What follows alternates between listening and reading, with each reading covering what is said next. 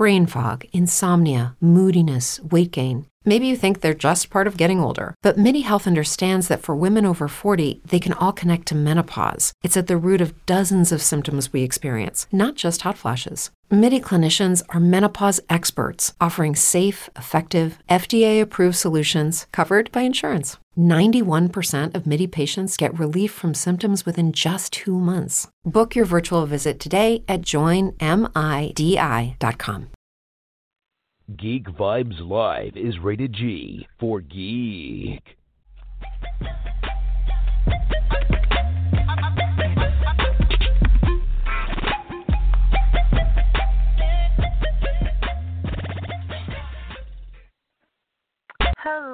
Hello, everyone, and welcome to a very special episode of Geek Vibes Live Review.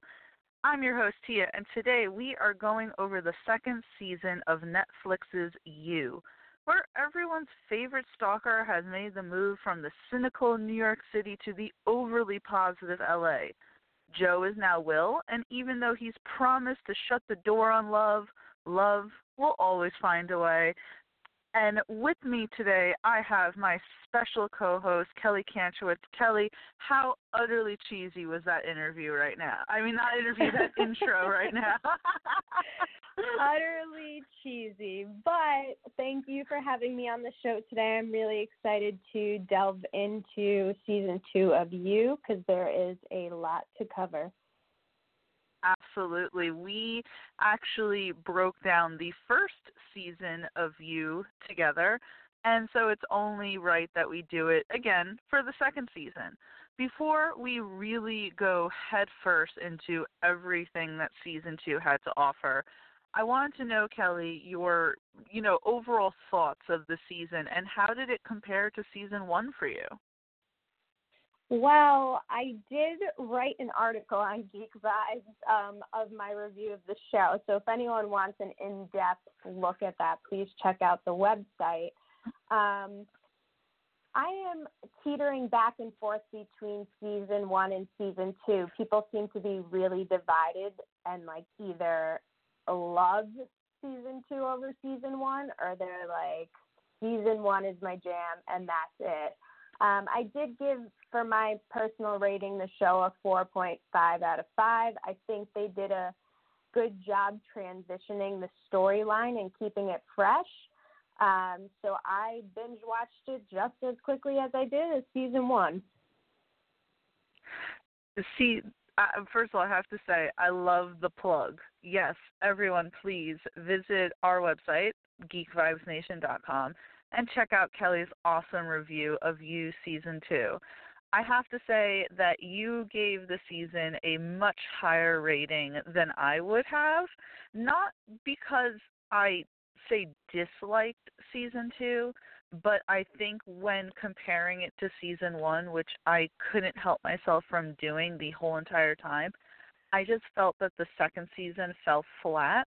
Obviously, Penn Badgley returns as Joe, which we're going to call him Joe for the sake of this podcast. I'm not going to call him Will, but he obviously takes the alias of Will. I called him Joe in my article the whole time, too, so. Okay, good. There was one time I was like Joe/Will, and then I was like, you know what, I'm just calling him Joe.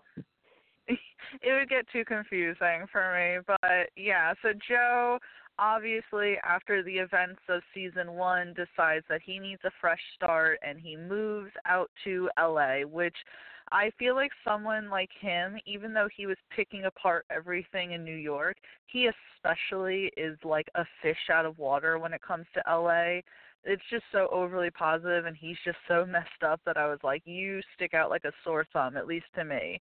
But it's so crazy because you and I actually talked about this, I believe, before the second season came out, that we had thought that Joe, that name itself, was an alias. But we pretty much find out through flashbacks that, no, that's his name. So he takes on the name of Will. And first of all, I have to address, to me, what was one of the biggest plot holes is, how the hell did he get that glass cage from New York to L.A.? What are your thoughts with that? I just assumed he built another one. At this point, you have to assume that because it would be, for someone who's trying to start over, it would be a little suspicious for him to travel with the materials that it would take to make that again. But yeah, that's a really so Joe good point, though. I didn't even question it. I was like, oh, there it is. Like, you just expect him to have it. You just expect him to capture people and keep them in glass cages because that's just the guy that he is. I mean, I didn't expect for a second that he had changed, and we see at the end of the first episode that he purposely got his apartment so that he could stalk Love, which I have to give props to the people behind this show. They come up with the craziest names. In season 1, we had Beck, Peach, now we have Love, 40, which I think is a tennis thingy. So, okay, their parents really love tennis, but tell me, what are your thoughts on the siblings, 40 and Love, because they were heavily featured in this season? So in the beginning, they seemed really close, but close, and by close I mean it was more in the sense that Love felt overly responsible for 40, and she was continuously taking care of him. But we discover throughout the show there's this chilling undercurrent that just basically changed their whole dynamic. So, you know, even though 40 represented, you know, the typical Los Angeles douchebag, he was infatuated with green juices, he wanted to write his Hollywood screenplays, you know, they really played up on that stereotype. But we have to give him credit because he did figure it out eventually. You know, it was with the help of Candace, who was played by Amy Adam, that Joe was actually the one responsible for Beck's murder, and that Dr. Nikki was innocent and incarcerated for the wrong reasons. You know, 40 confronted Joe, and, you know, he wanted to kill him at that point, but what he didn't factor into the equation is that his own sister, who he probably thought was there for him through thick and thin, was just as cold-blooded and a murderer as Joe, you know, and the one who killed his abusive au pair all those years ago. So I think their dynamic started in one place and then slowly digressed to where they were just on totally opposite ends of the spectrum. Yeah, I personally went back and forth with the siblings. I don't have siblings, so I can't attest to this, but I did feel at times that they were perhaps just a little too close. I certainly didn't think that anything nefarious was going on. I just think that I saw it as, I understand being there for your loved ones and your family, but there was at some point where Joe and Love were planning on taking a trip to Paris or something. We're starting new lives, and she was saying, but we have to bring 40 with us. And, you know, you kind of have to give it to Joe a little that would, for even the most mentally stable person, be a little bit of a drag. But I found myself liking 40 more as the season went on, even though he was, as you said, the stereotypical Los Angeles douchebag. I mean, he needed his matcha at all times, but I like matcha. After you and I spoke that day, I did go and buy myself some matcha as well. So we're all matcha drinking mother effers here. But, you know, 40 was able to piece things together about Joe, and that comes from a very realistic place of him just wanting to be a protective brother. And my whole thing is that, so we find out that, and I guess I should have said at the beginning of the show, spoilers, but you probably, if you're listening, you probably have already heard a bunch of spoilers at this point. So spoilers. You find out that Love ended up killing 40's au pair, who was sexually abusing him, which is horrific.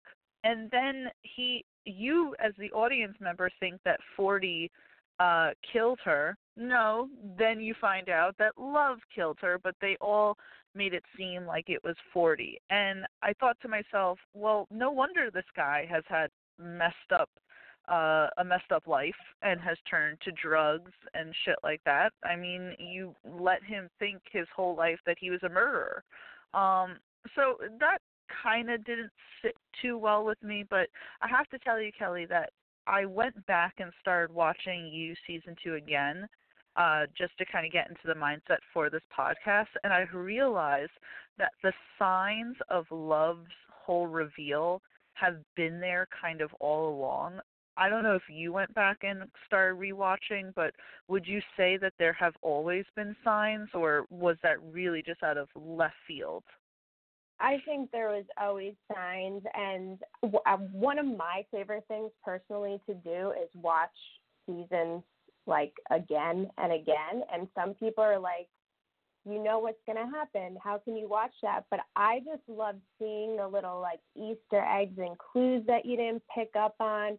You can look more at, you know, the atmosphere and like the actual lines that they're saying, and you can really delve deeper into the show because you're not just watching it from a viewership, I want to know what happens next point. You can really watch it from a different perspective. So I love going back and watching it again. I always see things that I didn't see the first time. Me too. I'm one of those people. I'll continue watching and watching and watching. I think last night I turned on Narcos Mexico, which is probably the 6th time I've gone through the show. So yeah, I completely get it. But I going back, as you said, there are definitely signs that Love had the potential to be kind of a psychopath. And I had this subject kind of as one of the throwaways that maybe we'll get to it if we have time, but because we're kind of talking about Love in this moment, which, again, very freaking confusing that her name is Love. It bothers me so much. I'm like, that's so fake. Like, can I call you Julie or something? But that's just me. But so we find out that Love was married prior to Joe. And again, maybe I am just coming at this at a completely different angle, but, you know, Love is in her 20s. She's already been married. She wanted a kid after a year of marriage. She was moving insanely fast with Joe, even from the get-go. And I'm like, what is wrong with you? Slow down a little. But anyway, so she was married prior. You find out that the husband had passed away. Now, they never went into it, but I saw people online kind of bring this up, and I don't think it would be too far-fetched. The husband didn't want children right away, as fast as Love did. So would you kind of say that it isn't outside of Love's abilities to have maybe poisoned her deceased husband? Yeah, so I actually got that vibe just from watching the show. So her explanation to Joe was James became sick and passed away. There was never really an explanation to how, why, what was wrong. And I also feel like the flashbacks had to have served some kind of purpose, because when we see James tell Love that he doesn't want to have children with her, I feel like that's a strong indicator, because just months later, he begins suffering from this fatal illness. So it's super sketchy, and it's never really clear how exactly James died. What we do know is Love is a stalker and a killer, so it's definitely possible. I thought my little theory was she always has these baked treats. She was leaving them for Joe in his locker, and who knows, she could have easily put poison to the meals and given all her baked treats a little additive for her husband as punishment for not wanting kids. I truly don't see it as outside of something Love would do. I can't remember now what necessarily killed James. I'm thinking maybe cancer, and not that it's, far-fetched for someone that young to get cancer, but you don't typically see that in someone that young, so it is a little jarring that he passed away, and it seems so soon after Love had been pretty much, uh, you know, obsessing with having a child. And that's something what we have taken away from season 2 is that Love gets what she wants. And we see that at the end of the show, which I know we're skipping ahead, but we're on the subject of Love, so we should pretty much stay within this. So at the end of the show, she reveals her whole messed upness to Joe, and in an effort to get him to not kill her, she says that she's pregnant. Now, I immediately was like, this is a lie, this is a farce, but she was. She was pregnant at the end, and they seemingly are going to have a little happily ever after, moment there. And before we get to the very, very end of the show, what were your thoughts seeing that she was actually pregnant there? I mean, in a way, isn't it a little messed up that Joe seemingly never really gets what he deserves for the type of person that he is? Right, and I think we should delve into that, but separately to touch on Love and the pregnancy. I mean, she's genuinely a disturbed individual, and she has a lot going on beneath the surface. So when there was the pregnancy reveal, all I could think was this was her stalkerish way to reel in Joe and keep him under her chains and her reins. So I'm not surprised. I think she always wanted a baby to begin with, and I think that's why she offed her husband. But I think it's also a way for her to control and manipulate Joe and keep him, in her world and not lose him. She's very strategic like that, because we see briefly she ends up sleeping with this other guy who was James's best friend, and she explains to Joe that she used a condom with him every time, meaning obviously she didn't use a condom with Joe. So in her head, even though she's sleeping with another man, even though she broke things off with Joe, she's still strategic there, thinking if a kid is going to happen, it's going to be Joe's. Right. I agree with you. Yeah, which to me was just crazy. The whole thing with Love and her whole storyline, which I guess is a way to kind of freshen things up with you. We see Joe becoming obsessed with Love, very similar to the way that he was obsessed with Beck, but instead of killing Love the way that he killed Beck, because obviously this took Beck, back, that there's this crazy stalker in her life. Love wanted to completely see his crazy and match it, essentially. But Love wasn't the only woman in Joe's life who was very wise to how insane he was, and that was Candace, who we had thought in the first season was dead.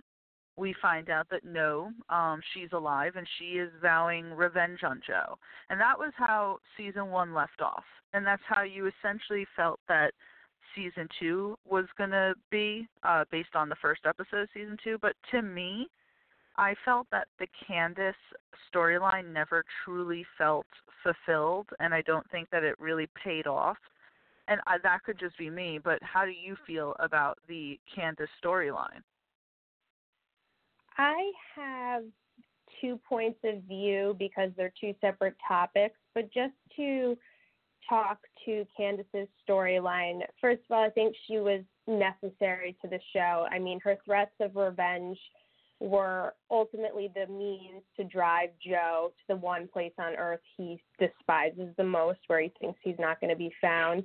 I think the storyline does feel like it fell short because we're hearing and seeing the story through Joe's perspective, and he paints her as this crazy ex-girlfriend, making her the quote-unquote villain.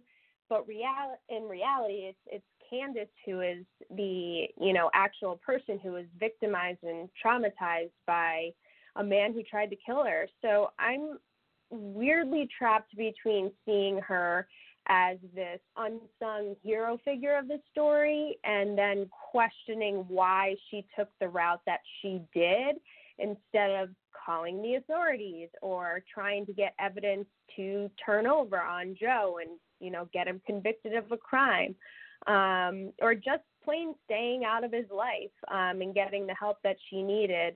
You know, we all know revenge doesn't cure pain, and it seems incredibly unfair how her storyline ended. But I think the reason it really feels like her storyline fell short is because the show is told from Joe's perspective, and he didn't give her the face time that we as an audience feel like she deserved. That's a really good point that I did not actually think of until you brought it up. That you is told in Joe's perspective. So from Joe's perspective, she is the crazy stalker ex-girlfriend who is looking to make his life hell. And even though we've seen what Joe is capable of, we know that he has killed, he is obsessed, he is manipulated, and he tried to do that with Candace. He literally buried her alive.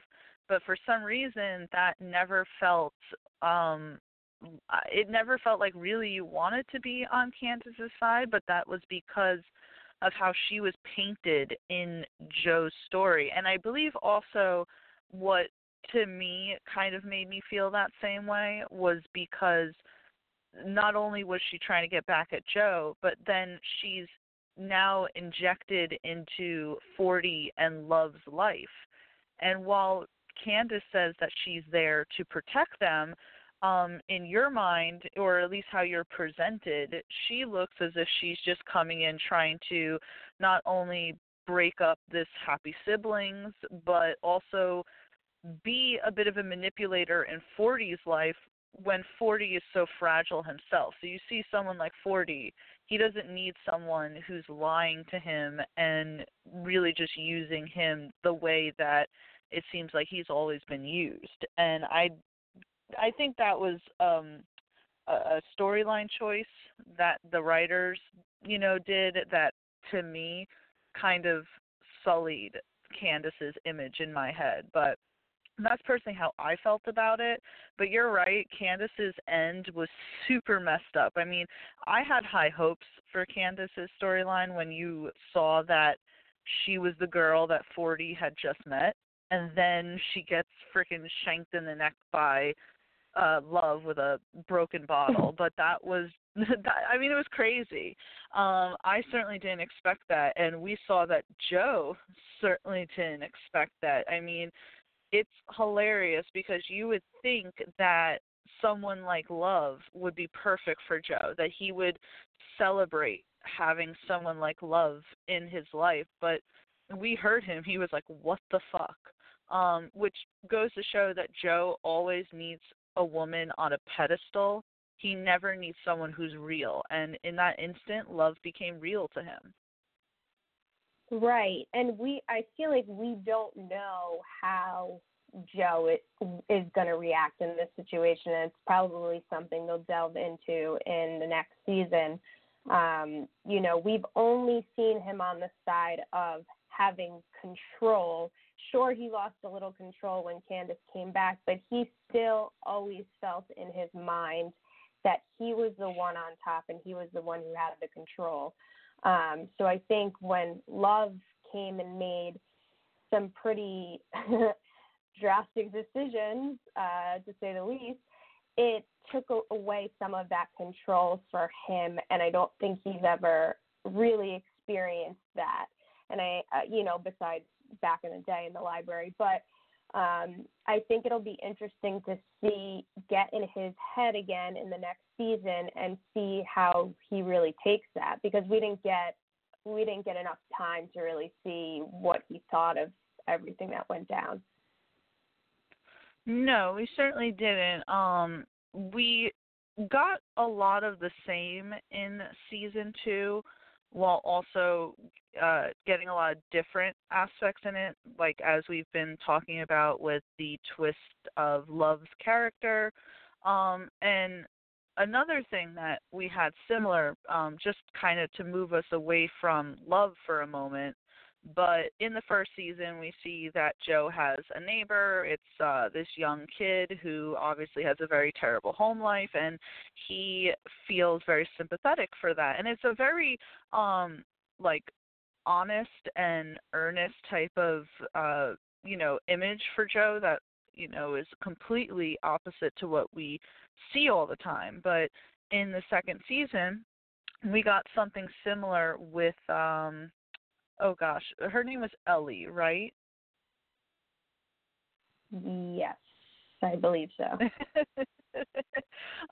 We get this young girl Ellie, who's 15 and lives in the apartment complex that Joe lives in. She's actually the sister of Delilah, who is the landlord, and we'll get into her in just a second. But Joe automatically feels like he needs to help parent Ellie. And I felt like that scene, again, at the end with Ellie, where he's essentially trying to get her to safety, was very real. And it's a very conflicting thing to have Joe be such a stalker killer, but then also have this really, like, real side to him. Did you think that with that storyline in season 2, plus the flashbacks that we saw of Joe, that, like, pretty much what are the writers trying to get us to feel about Joe? To me, it feels very conflicting. I think it's something that a lot of shows and movies have done lately. Off the top of my head, of course, I can't think of anything. 13 Reasons Why, I know they did this. I can't think of any other examples. But the play on sympathizing for the bad guy. And I think, and it's funny because Penn Badgley keeps coming out and saying, stop being on Joe's side, he's not a good person. But I think because we're in his head, we saw some of the things he went through as a child, we make excuses in our heads and almost sympathize with this character in a way. And I think that's intentional. And I feel like a lot of shows have been doing that lately. And I have to say, like, Penn Badgley is hilarious because he is definitely an actor who takes responsibility, like, seriously, because he could just do acting and pretty much leave it as, this is a role that I have and it's how it's written. I'm doing what they tell me to do, and he doesn't glorify it, and he specifically, like, feels as if it's kind of his responsibility to make sure that people remember, like, hey, Joe's the bad guy. You should not root for him or cheer for him at all. So I just wanted to mention that. That's great. But yeah, I mean, we're coming from him and his side with everything, and I think that it was just interesting seeing really what made Joe more of himself. I mean, we got a lot of that this season. We had the flashbacks, the scenes with Ellie, and him letting Will go. I mean, please tell me, Kelly, that you weren't the only one that thought that when he opened up the freaking door to that glass box that he wasn't just going to kill Will as soon as he stepped foot outside of it. Oh, yeah, of course. I couldn't believe it. I was watching the show with Paulie, and I'm like, they have to revisit this, and that Will's actually dead. Like, when the camera cut away, he just ended up killing Will. And it's like, nope, Will was able to go and be with the love of his life, and it was just completely strange, which is why I thought that there was a chance that Delilah could live.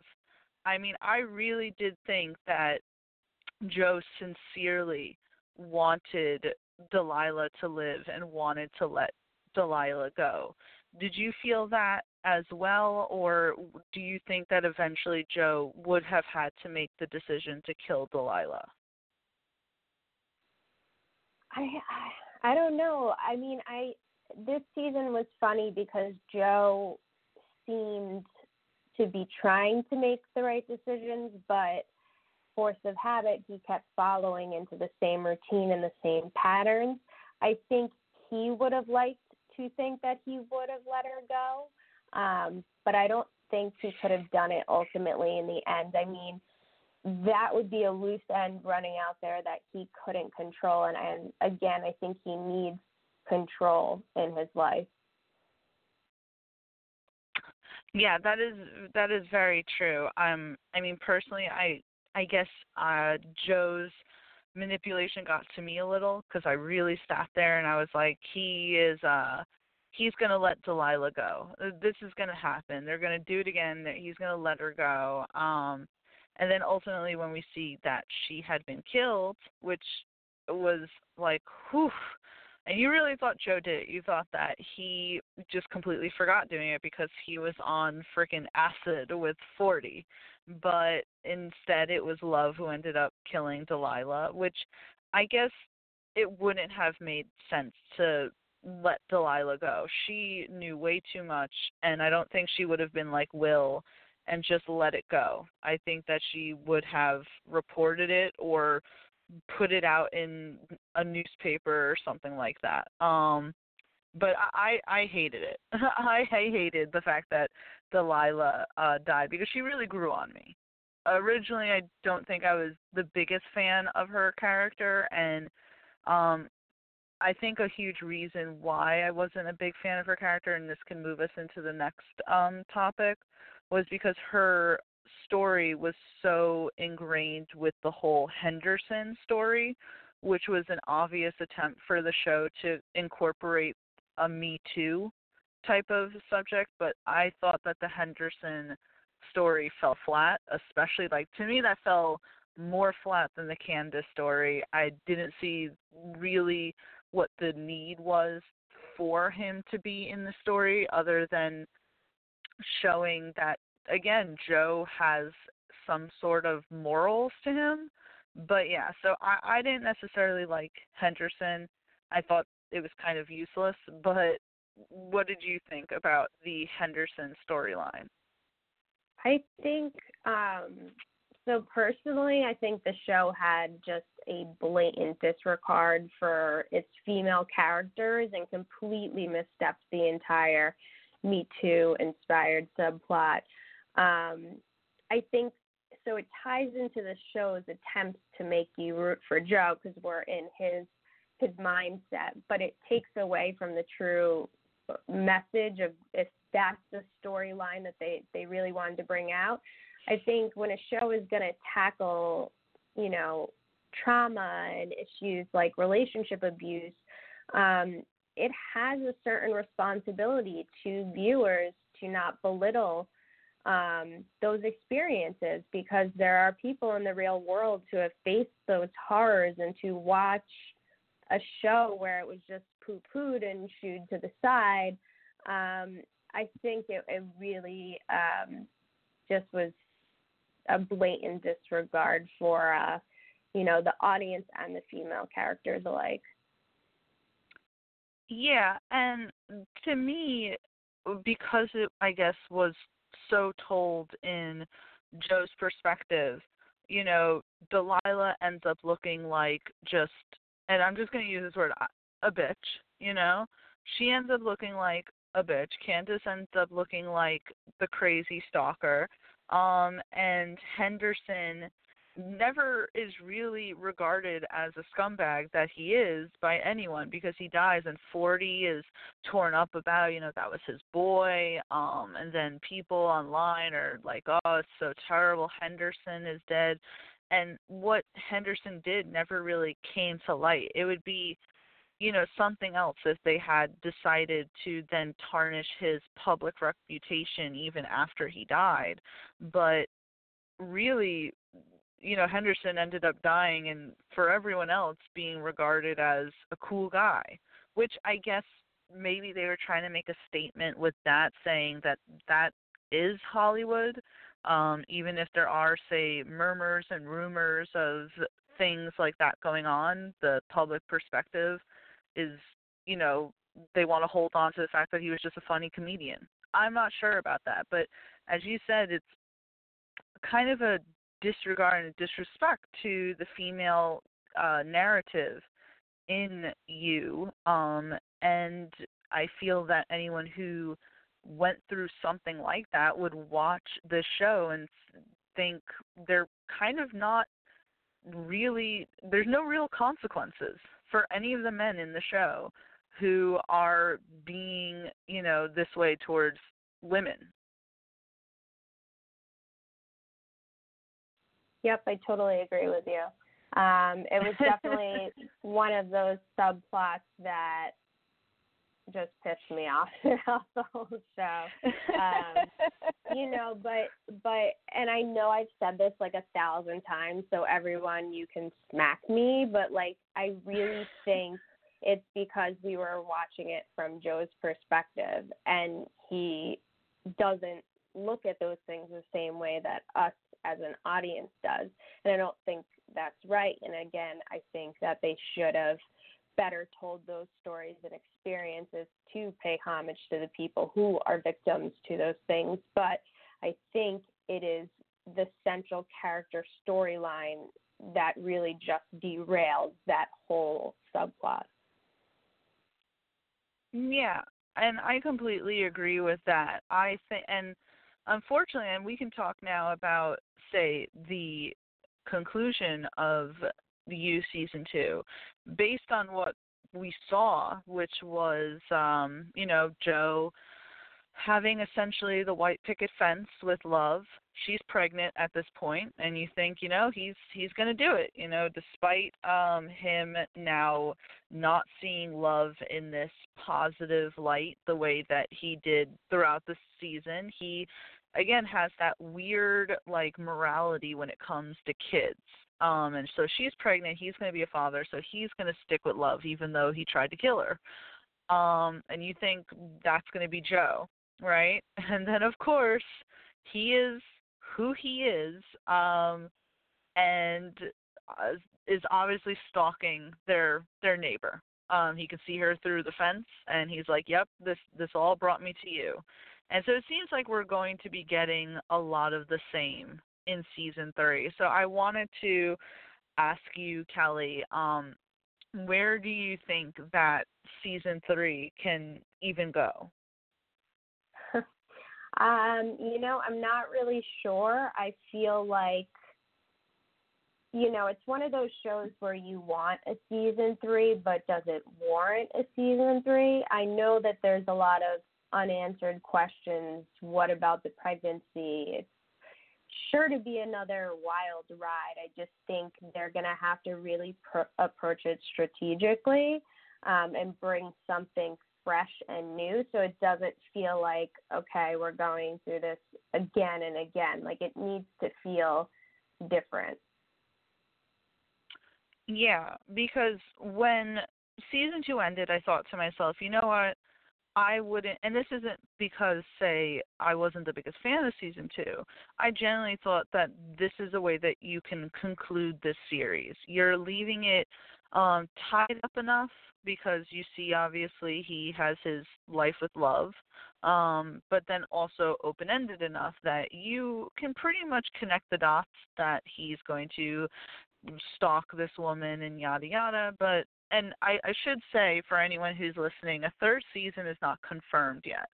Netflix did not renew You just yet for a Season 3, but I believe that the showrunner is pretty confident that they're going to get a Season 3, and she's already started to think about things that she can do, because I believe that the showrunner is a woman, but she's already thinking about things that she can do in Season 3. But I would say that if there is a Season 3, I definitely want to see the inclusion of social media stalking as much because that's something that I truly missed in season 2. I liked that aspect in season 1.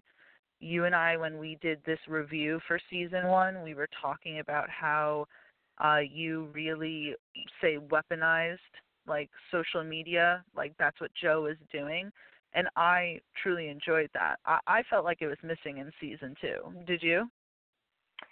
It definitely was. There was a different dynamic. So the first season, there was a very clear and bleak commentary on social media and dating apps, which almost normalize and enable that stalking aspect, that you can find anything online, and the young adult addiction and mental health issues that tie into that.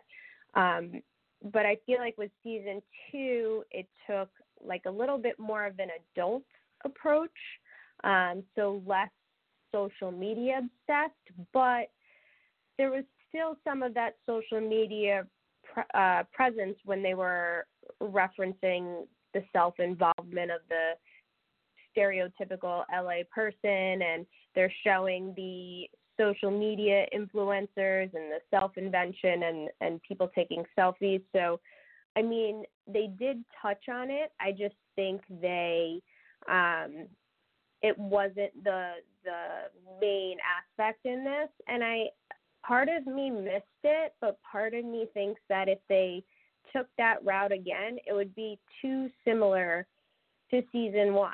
Like, we need to see how else can Joe get what he wants, or how else does Joe pull off these things, without just going to the internet. So I think it just showed a different side of what he's able to do, even without all of those, tools at his fingertips. Yeah, and I completely agree with that. As you said, we did see a little bit of that in the first episode where he's walking down the sidewalk and you see a bunch of people like FaceTiming or, recording videos for their followers, and he did purposely try to give himself a social media presence so that he could even stalk love, but as we saw, he took his game to the next level. In season 1, he couldn't just park himself in an apartment, across the street from Beck, but he did so with love.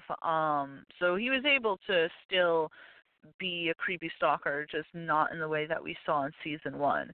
I mean, I do have to point this out really quick. I don't know why it just came to my head. I want to say that one of the things that I kind of liked better in season 2 is that I liked Love's group of friends so much more than Beck's group of friends.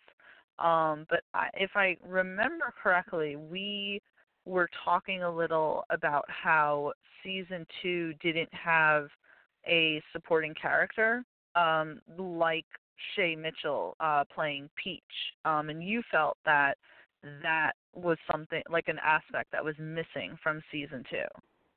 Yeah, I definitely feel like that was missing. Absolutely loved friend group. Very different dynamic from Beck's New York friend group, who were all kind of just self-obsessed or obsessed with Beck. But I think, like, what was her name? Peach? I keep calling her Shay Mitchell. Peach's storyline in the first season was so strong and such a great subplot and aspect to the show, and we didn't really have that great supporting character. I think they tried to do that with 40, but I don't feel like it came across with the same oomph that it did with Peach. Yeah, and I completely agree with that. I think that attests to Shay Mitchell and her acting. Not to say that the actor who played 40 wasn't good, which I don't know his name, James Sully or something. I should have probably did better research before this, but I mean, I loved the character 40. I was super upset when he died, but and as obsessed as he was with his sister, he did not have the same dynamic that Peach did. But I think, and I guess this is something that Love was kind of right with. Beck was not a strong person. Love was certainly stronger, I guess, or maybe that's not the right word, but we even talked about in the first review how mediocre Beck actually freaking was. But Love's friends legitimately loved her, as opposed to Beck's friends who were all just looking there to manipulate her. But who knows if in season 3 we're going to get that same sort of dynamic with a friend group or something like that. I mean, to me, as I said before, I would like to see more inclusion in the social media in season 3, and I don't know why. I really want Will to come back. I kind of want Will and like roll with me here.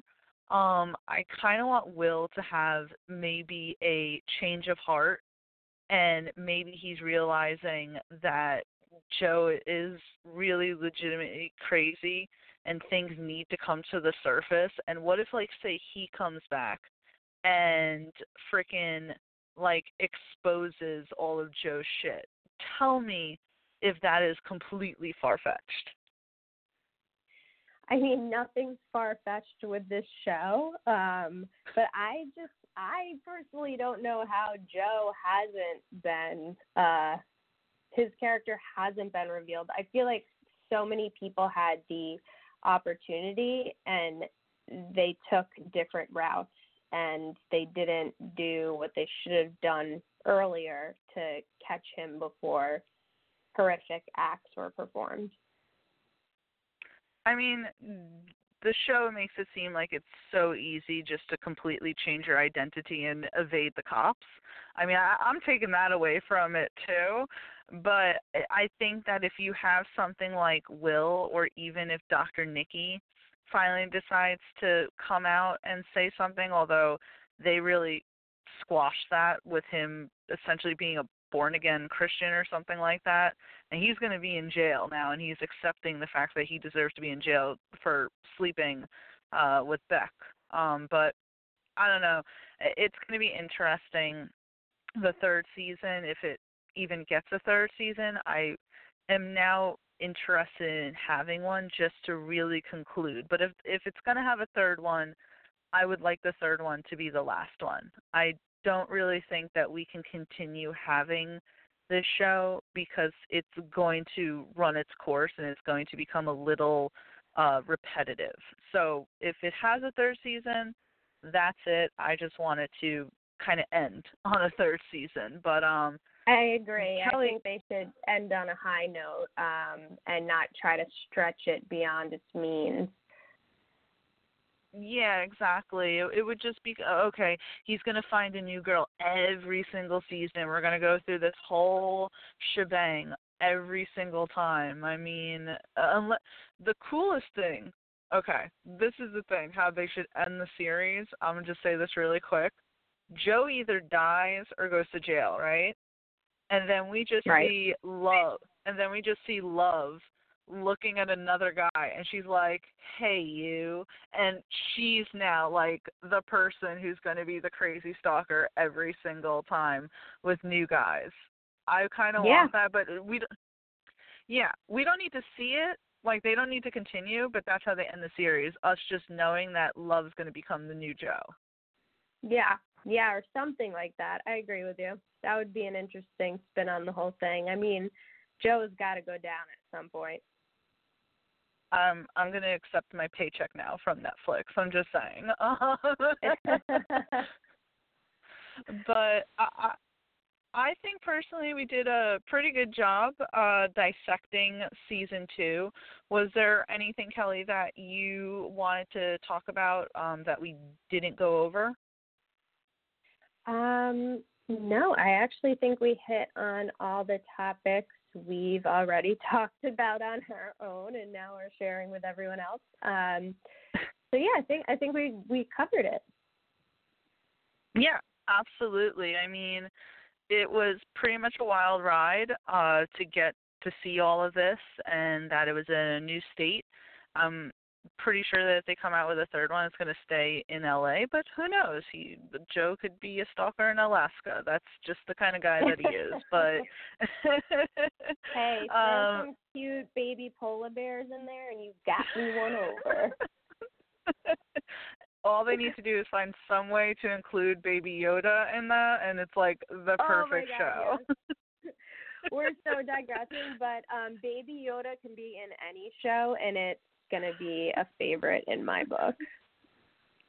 Really quick, I don't know if you know this, Kelly, but for anyone else who doesn't know about it, us at Geek Vibes Nation, we've been doing. Oh, of course you know, Kelly. You pretty much had like an upper hand in helping us with those. Ignore me. You know our awards and everything that we've been doing. And just by I like put together the list, Tia. That's what I'm saying. I'm like, you had such an upper hand, like, putting this together. What am I saying? But as you know, Marty just put Baby Yoda down as, like, the rising star just for, I think, shits and giggles. But I'm pretty sure Baby Yoda is going to win out because he's gotten the most votes out of, like, anyone. And I'm like, you know what? It was Baby Yoda's year, and Baby Yoda deserves it. It's true. He took the spotlight away from the Mandalorian. Yeah, it's not the Mandalorian. It's Baby Yoda. My one thing is that I'm like, in the voting, I'm like, yes, Baby Yoda also deserves it, but Anya Chalotra, who played Yennefer on The Witcher, also deserves it as well. And I'm like, we're pretty much going to give it to a puppet, but that's neither here nor there. Baby Yoda's the best. But anyway, this is a You Season 2 review.